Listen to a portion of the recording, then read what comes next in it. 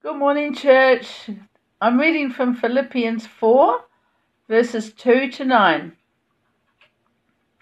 Exhortation, encouragement, and prayer. I entreat Euodia and I entreat Syntyche to agree in the Lord. Yes, I ask you also, true companion, help these women who have laboured side by side with me in the gospel, together with Clement and the rest of my fellow workers, whose names are in the book of life. Rejoice in the Lord always. Again, I will say, rejoice. Let your reasonableness be known to everyone. The Lord is at hand. Do not be anxious about anything, but in everything by prayer and supplication with thanksgiving, let your requests be made known to God. And the peace of God, which surpasses all understanding, will guard your hearts and your minds in Christ Jesus. Finally, brothers, whatever is true, whatever is honourable, whatever is just, whatever is pure, whatever is lovely, whatever is commendable, if there is any excellence, if there is anything worthy of praise, think about these things. What you have learned and received and heard and seen in me, practice these things, and the God of peace will be with you. Here ends the reading. Well, good morning. It's good to be with you this morning and to be thinking of you wherever you're sitting. And it's good to be back, being able to share the word with you. For those of you that don't know me, my name's Andrew. I'm one of the pastors here, and it's been my privilege to be able to be pastoring here for a while and enjoying the community. Thanks, Aletta, for our Bible reading. It's really great that we get to see a few different people on the screen, being able to share the word with us. And so thank you, Aletta. Thanks for sharing that.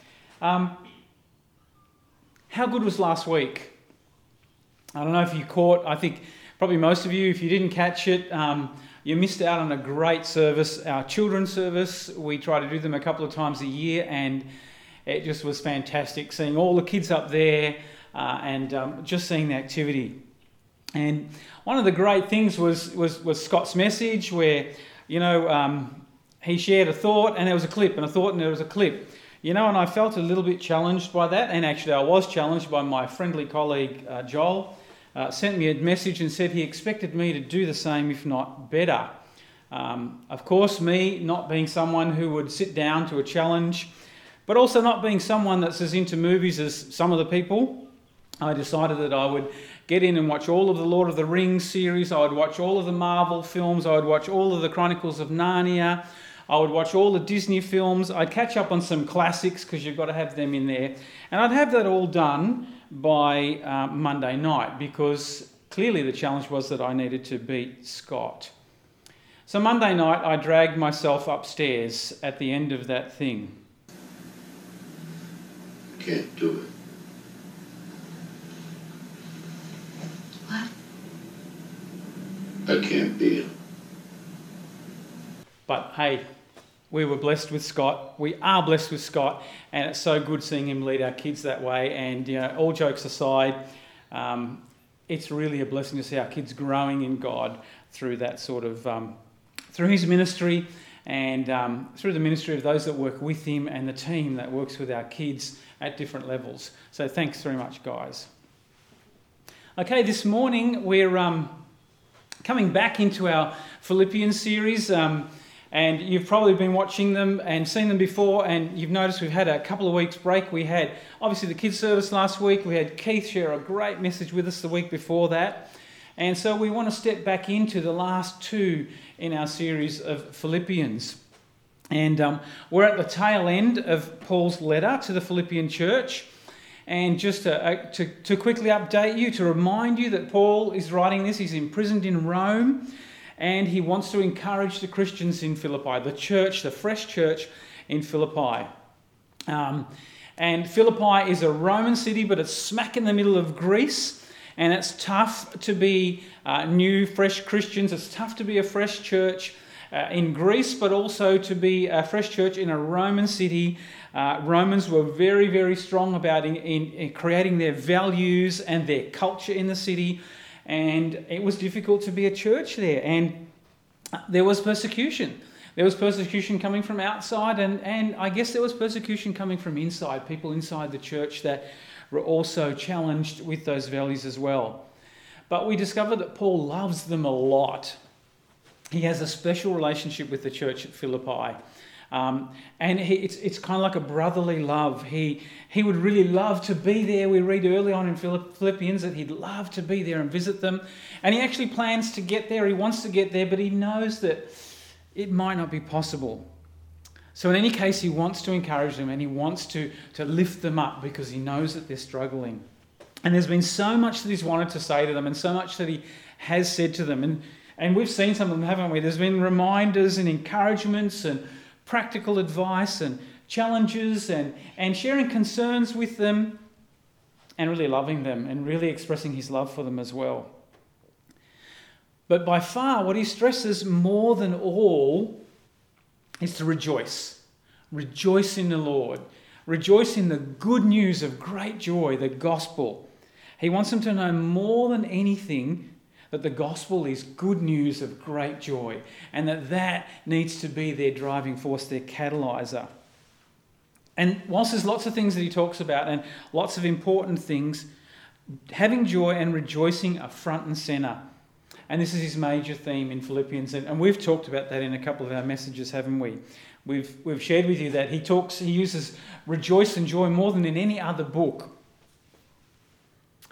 And the interesting thing is he uses himself and he speaks of his own great joy in the gospel, which is all the more impressive considering where he is when he's saying that and where he's been before when he said that. He's in prison. And when you reflect on some of the things that Paul's experienced, it's all the more impressive that for him having joy in the good news of the gospel is so important.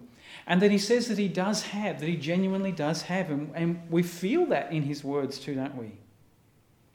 So again now, towards the end of Paul's letter to the Philippian church, he says it again, doesn't he? He says in verse 4, he says, rejoice in the Lord always. Again, I will say, rejoice. And perhaps it's a bit strategic here, given that just before that, if you notice the verses just before that, he's talked about a disagreement. We don't really know what or why that disagreement happened or what it was all about. But maybe Paul's cure for disagreements is to rejoice in the Lord always. Maybe he's being really strategic by saying that right after explaining or encourage them to sort out their differences. You see, people who are happy, especially happy in the Lord, are less likely to take offence or to give offence. They're less likely to be troubled by small things and issues, aren't they? When they're joyful in the Lord, they're less likely to be offended. Charles Spurgeon said this. He said that joy in the Lord is the cure for all discord. Think about that. Joy in the Lord is the cure for all discord. Don't just think about the church. Think about the world that we live in. Think about some of the stuff we're reading in the papers now. That really makes me reflect. And he says, and be reasonable. Let your reasonableness, it's reasonableness in here in some of the other biblical, some like in the NIV and some of the other versions of the Bible, they use the word gentleness. Let your gentleness be shown to all. And the word there in the original, the word has a whole lot of meanings. This reasonableness or gentleness means patience, softness, modesty, forbearance, yielding and clemency. There's a whole legal thing there, this unwilling to litigate, so not willing to make someone pay for something. And interesting, that same root word is used in that story when the woman's caught in adultery and was brought to Jesus. A sense of reasonableness and gentleness has all those sorts of emphases. So you can see that he's sort of saying, guys, your reasonableness needs to actually affect the way that you want to interact with each other. What might happen in our churches or in our families or in our workplaces or in our social settings or wherever, what might happen if we were to rejoice in the Lord more and have joy? Could there be some positive changes? Could our joy in the Lord and rejoicing in the Lord, could that change the way that we see other people? Could it make us more reasonable or gentle? A great thing to ponder, isn't it? But from here, Paul goes on to encourage the church in what I would say is perhaps a little bit more of an inner life, a personal way. He spent a lot of time on what to do, how to think, how to remember, how to be wary, how to protect themselves and the church, how to promote the gospel, what sort of actions to take, examples to follow. And we've seen a lot of that stuff. He spent a lot of time talking to the church about that. But now he spends time talking about the inner life. And of course that has an effect on all that other stuff, all those other things. But in these words, there's this real sense of brotherly love, a real sense of concern in his words. He wants to equip them against flagging, against getting tired, against failing and falling through the cracks and being overcome. And he wants to do that with just not another set of practical imperatives. He wants to lovingly show them how to do that. And I think that these words today are for us too. That Paul is encouraging us, that he's loving us, that he's acknowledging the reality of our inner lives, my inner life, your inner life as well. You see, Paul knows that the enemy of rejoicing is anxiety.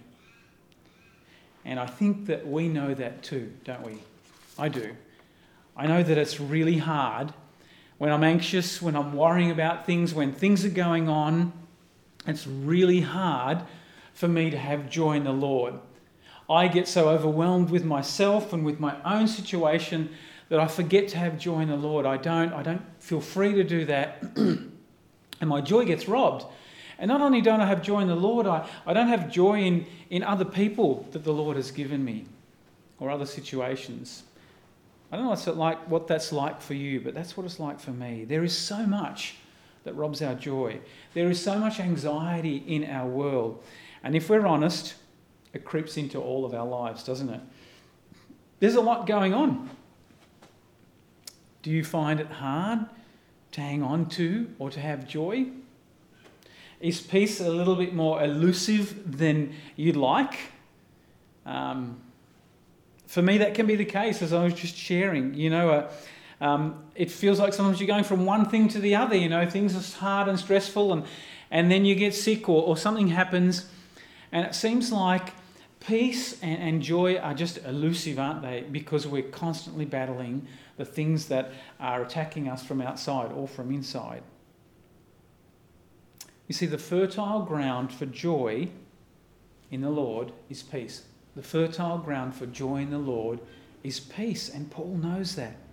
And Paul is clear about where that comes from.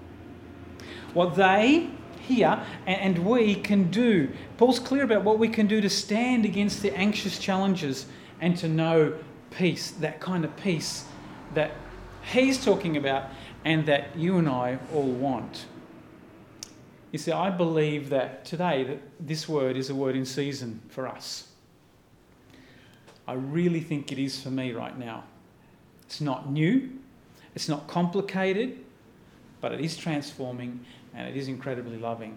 I believe that we need this word today.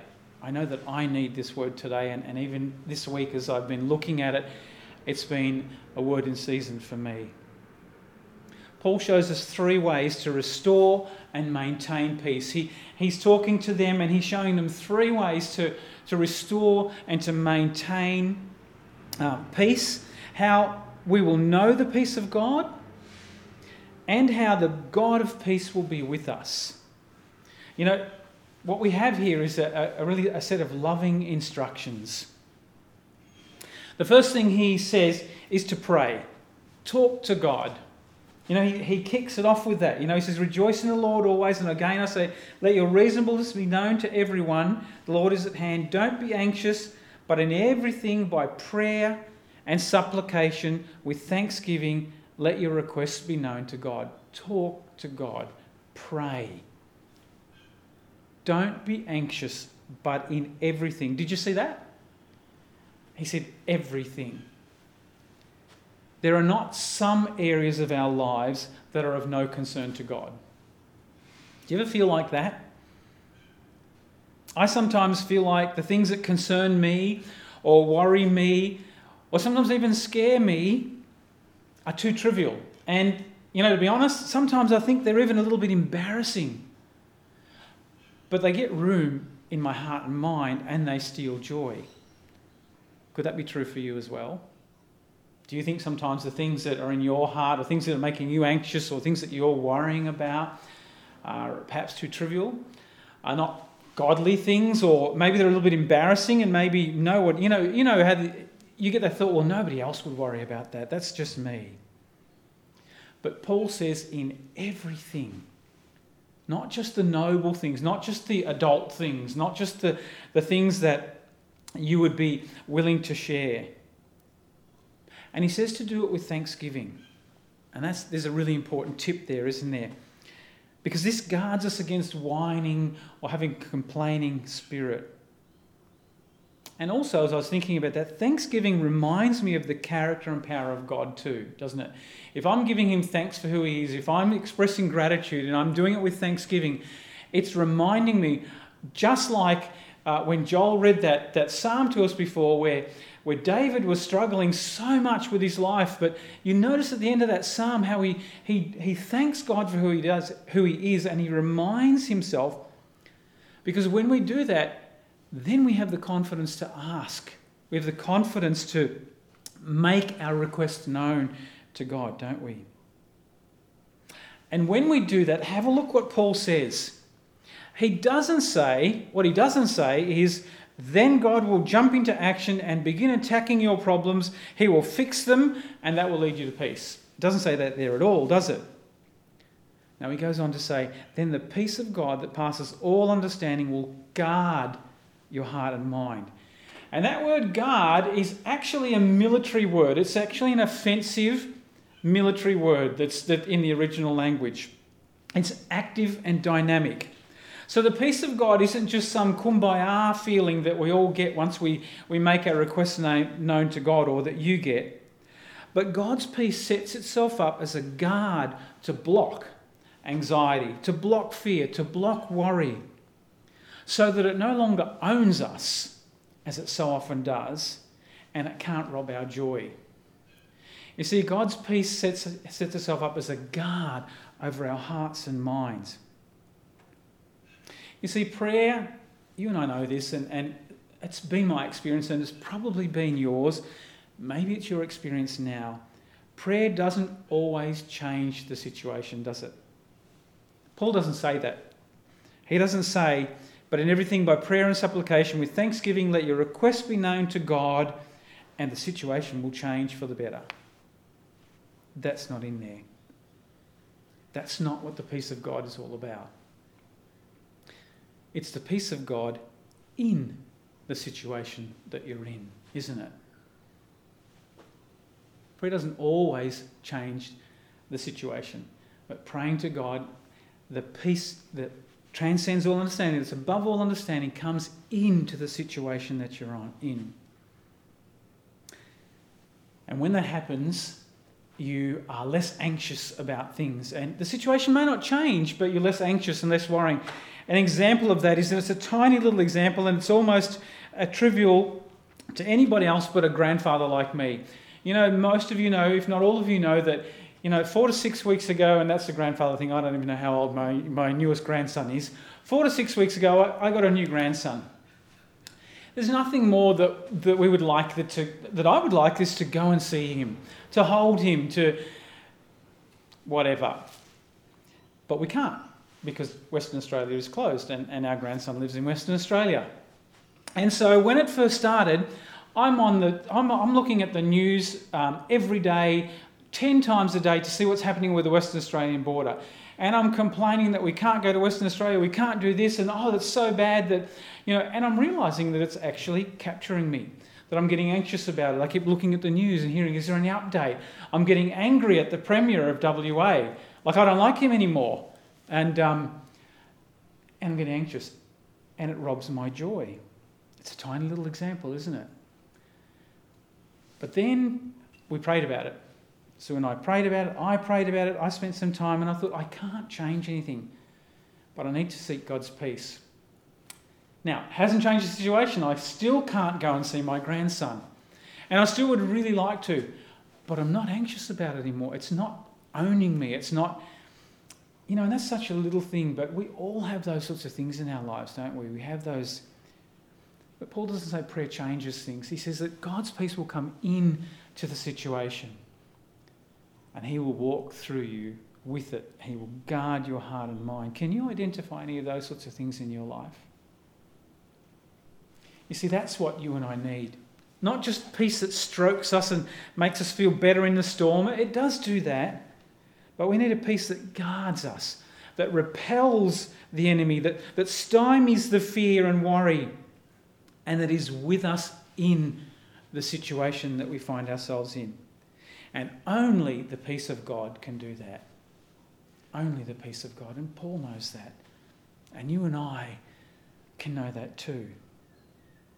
It's a peace that's on guard over and protecting our hearts and minds. That fertile place for joy. Remember that when there's peace in our hearts and minds, then our hearts and minds can be fixed on joy and rejoicing in God. That's a gold message, isn't it? Right there. If I stop there, you've had enough for today. But wait, there's more. So that's what Paul tells the Philippian church to start with. In all their persecution and in all the struggle, both inside of them and from the outside, this is where you begin to deal with anxiety and the panic and the things that are attacking you. This is how you keep joy in the Lord. It's a great place to start, and it's the best place to start for you and I as well. To lift up our heads and our hearts, talk to our loving and all-powerful God about everything, to bring a peace that stands guard over our hearts and minds and that abides with us, that is with us right where we are, so that we can find joy. But Paul doesn't stop there. He's encouraged them with that, and he says, pray, talk to God about everything. But then he says, and this is our second point, he says, focus on what is good, whatever is true, whatever is honourable, whatever is just, whatever is pure, whatever is lovely, whatever is commendable. If there's anything excellent, anything worthy of praise, think about those things. We know that the Bible often tells us about all this sort of thing, do those things. And we have sermons where we think, do what's true, do the honourable, do justice and stay pure. And they're good messages. But now he's saying, think about those things. In Paul's letter, it's clear that there are distractions for the church in Philippi. Things aren't good, and there's things that compete for the attention and the mind and the focus of the Philippian church. And we even saw that in verse 2, didn't we, right at the start, with this little bit of a dispute between two ladies there. And we've seen it as we've been through these sermons. We've seen more. We've seen him use words like dogs, evildoers, opponents, rivalries. And Paul is not unaware of the situation that they're in, that they are really under challenge a lot of the time, that things are not good. And these things have created anxiety and stolen their peace, and consequently it's made them hard to do the thing that Paul's been shouting throughout Philippians, to rejoice. They're not, and they're finding it hard because they're struggling. Rejoice in the good news. And when you love someone and you see them struggling, you want to help them, and this is what Paul's doing. So he wants them to focus on, to ponder and think about good things. This is so true for us as well. It's so true for me.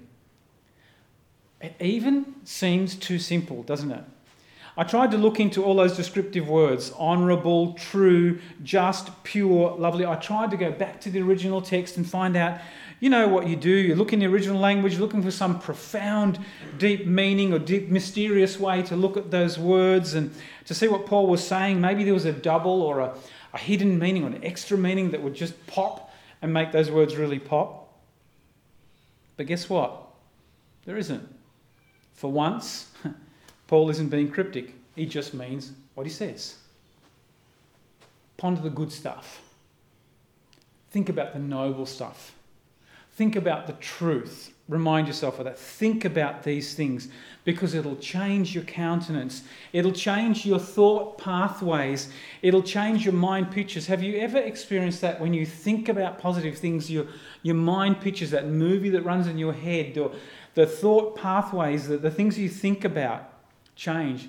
And he said that to them because it actually works. For example, have you ever been around an infectious laugh? Have you ever got on the internet and you have those little clips of some little baby just giggling and giggling and giggling? Tell me you don't start laughing at that. Tell me that you don't smile at that at least. Have you ever made a list of all the good things in your life? Have you ever sat down with a pen and paper and you wrote down all the great things in your life? Not thinking there's nothing wrong, but just write all the good things in your life and the things that you're grateful for. Doesn't that change all of a sudden even the way that you feel and you see things? Have you ever looked at a stunning sunrise or a sunset, or the ocean waves rolling in, or if you're into the forest, just at the forest, and just looked at it? It works. Paul said it because it works. Think about those things. Whatever is honourable, whatever is noble, whatever is good. And here's something. What could be more true, more noble, more loving, more honourable, more just, or more excellent and worthy of pondering and praise than the good news of the gospel? Salvation. When you think about it, think about good things. Think about salvation. Think about what God did for you. And it's between the lines in what Paul's saying. Think about this good news of great joy. Paul has said so much about the great news of salvation, the gift, the privilege, and the joy. So there are lots of things that the Philippians could ponder that are noble and excellent, and lots of things that you and I could. Things that would bring us peace and restore our joy. But the greatest is one that we didn't even have to go looking for first. Because our God of peace came to us first. He broke the power of sin and death, broke the power of fear and anxiety to restore our peace. Now it makes sense why in Isaiah he's called the Prince of Peace. That's what it's all about. Think about these things. They will transform your mind and renew you. You know where Romans talks about, the renewal of our minds, the transforming of our minds. In that place, the God of peace meets you. He'll be with you, and joy begins to take root in our hearts. And what's the third thing that Paul says? Well, he's actually said it before. We've actually preached on it even in this series. He said it earlier. Imitate me. Do like I do. Practice being godly, if you like. He says, whatever you've learnt and received and heard and seen in me, practice these things and the God of peace will be with you. Simply said, follow me as I follow Jesus. What you've seen and heard in me, what I've said to you, what you've seen me do, do the same. So what were those things? What has Paul been saying? And let's go back to some of the sermons that we've been listening to. Proclaim Christ. Have the gospel as central. The most important thing is the gospel. Live like worthy citizens of heaven. Reflect Jesus. Be humble like Christ. Shine as lights in a broken world, pointing to Jesus. Press on for the prize. All these things he's been saying, do like I do. Live like I live. In the ESV, it uses the word practice. It says, what you've learnt and received and heard and seen in me, practice these things. I like it. I like that they use the word practice. I like it in two ways. There's two ways we can see that. The first is that it means that I can get better at it, doesn't it? It means that if I practice, I can get better at it. It's possible. And my old joke that I always pull out is the whole tennis thing. If you want to get better at tennis, what have you got to do? Practice. So when Paul uses that word, it says to me, so I can get better at this if I practice it. But there's another way to look at it. Practice is not only what we do to get better, it's to do or to carry out what we're taught to do, what we know is good and what we know affects the world around us. Think about someone that's a doctor. They don't say that I'm doing doctor. I practice medicine. Now, you can either be confident in your doctor, you can sort of say, well, can I have one that's already qualified instead of having one that's going to practice on me? But it's the saying, I practice medicine or I practice law. It's I'm doing what I know I've been taught to do, what someone's taught me to do, and I'm continuing to do it for good because it's good. And we use phrases like my usual practice is. My usual practice is, in my instance, my usual practice is to go to the gym every morning. I'm not going to try to learn how to go to the gym better. It's my usual practice. I'm doing what's good. And it's also, when we practice what Paul shows us and what we've learned, it's also one of the ways that I can shift my mind's patterns and my life's efforts. I can practice saying and doing the things that I learn in the Word from God, and that will shift my focus too. An example of that in my life is many years ago, I complained to an older pastor and I said, I don't know about this God thing. I get doubts and I don't feel God. I don't experience Him. I don't, I read the Bible and I pray and I go to youth group and I do all those things, but I don't really experience God. And he simply said to me once, he said, do you know what? Just get about doing what God told you to do. Get about doing what the Word says to do. Just go and help the needy. Go and do something. Serve. And you'll experience God.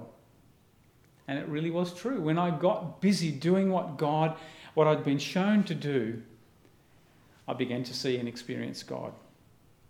Paul is basically saying, just get on with doing the things that I've been sharing with you and doing myself, and the God of peace. He says that at the end, doesn't he? And the God of peace will be with you. Not might be with you. If you do enough of it, eventually He'll be with you. He says the God of peace will be with you because that's where He is. God is where He said we should be. And that's where He can be found.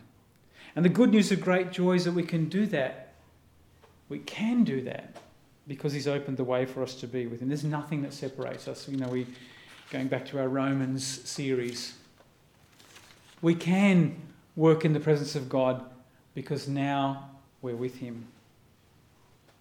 Practice the things you learn. Practice the things you read. Practice the things that you hear. The way that you know God wants you to live your life. And for who and for what. So if joy and rejoicing in the Lord is Paul's constant exhortation and encouragement, it's for a really good reason. If this is what Paul is on about, we can pretty much know that there's a really good reason for that. We know that for Paul there's nothing more important than the gospel. Getting it right, understanding it, and getting it out there and spreading it. Nothing more important for Paul than the gospel, the purity of the gospel and getting it out there, making sure others hear it. So we see it again here, that anything that gets in the way, and in this case it's anxiety or fear or panic or confusion, anything that gets in the way of that gospel getting out, and remember that it takes joy. Joy is the fuel for the vehicle of the gospel. If we're the vehicle of the gospel, if we're the vehicle that God is going to use to get the gospel out, then joy is the fuel. If we don't have joy, it's not going to get out. And so Paul is very consistent in his thinking, isn't he? If this gets in the way of the gospel, we've got to deal with that. And he's going to show us, and he has shown us a way to deal with that. So that the gospel takes deep root in our own hearts, and then it goes out from us. And that's his mission, and that is our mission. Peace isn't some magical thing that's achieved by waving a wand or repeating a phrase. It comes by pressing into God, by asking God, talking to God, prayer, by focusing on the right and good things and practicing the way of Jesus. Peace also isn't a glee card to enhance your life as you wait for glory. I want the peace so that I can sit here and wait for my Lord to come and take me away. It's the foundation, or it's the fertile soil for the good news of great joy to fill you right where you are, in the situation, the place where you're in, and then to spread through you to a broken world.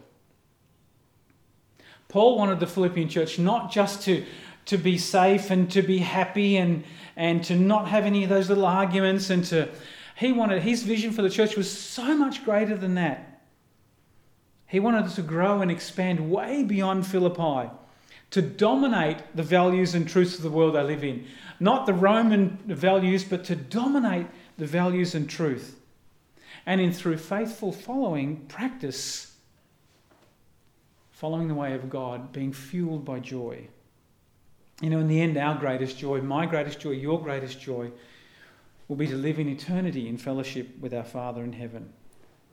And that's the kind of joy Jesus is. Hebrews 2:12, I think 12 verse 2 says that Jesus, it was joy that motivated Jesus to enjoy that. He went to the cross for the joy that was set before him, and that seems like a really, you go to the cross for joy? But the joy that Jesus had in mind was the joy of knowing that we would all be together as a family, that we would be with him in heaven. That kind of joy motivated him. That's the joy of the gospel. That joy enabled him to endure the cross for us. The joy that we would be with him forever. That's really great news, or good news of great joy. Now, how encouraging is this word? How encouraging is our God? Just preparing this has been really encouraging for me. Just recognising so much of the stuff that's in my life at the moment. And I hope it encouraged you as well. You and I can know the peace of God. We can have the peace of God with us right where we are. I know that we all have things. I have them, you have them. I know that we all have things that rob our peace and that steal our joy. Especially in this time, and perhaps even more so, there are things that challenge us. But those of us that know Jesus can press into God, can ponder on those noble things and think about the good things, and allow God to change our thought lives. But maybe you don't know Jesus, and maybe you don't know this kind of peace. Can I encourage you to talk to someone, get in contact with us, whatever, to know this Jesus, to know this peace? There is nothing that I need more, that you need more than this peace. And that becomes the joy, that you can live your life with joy.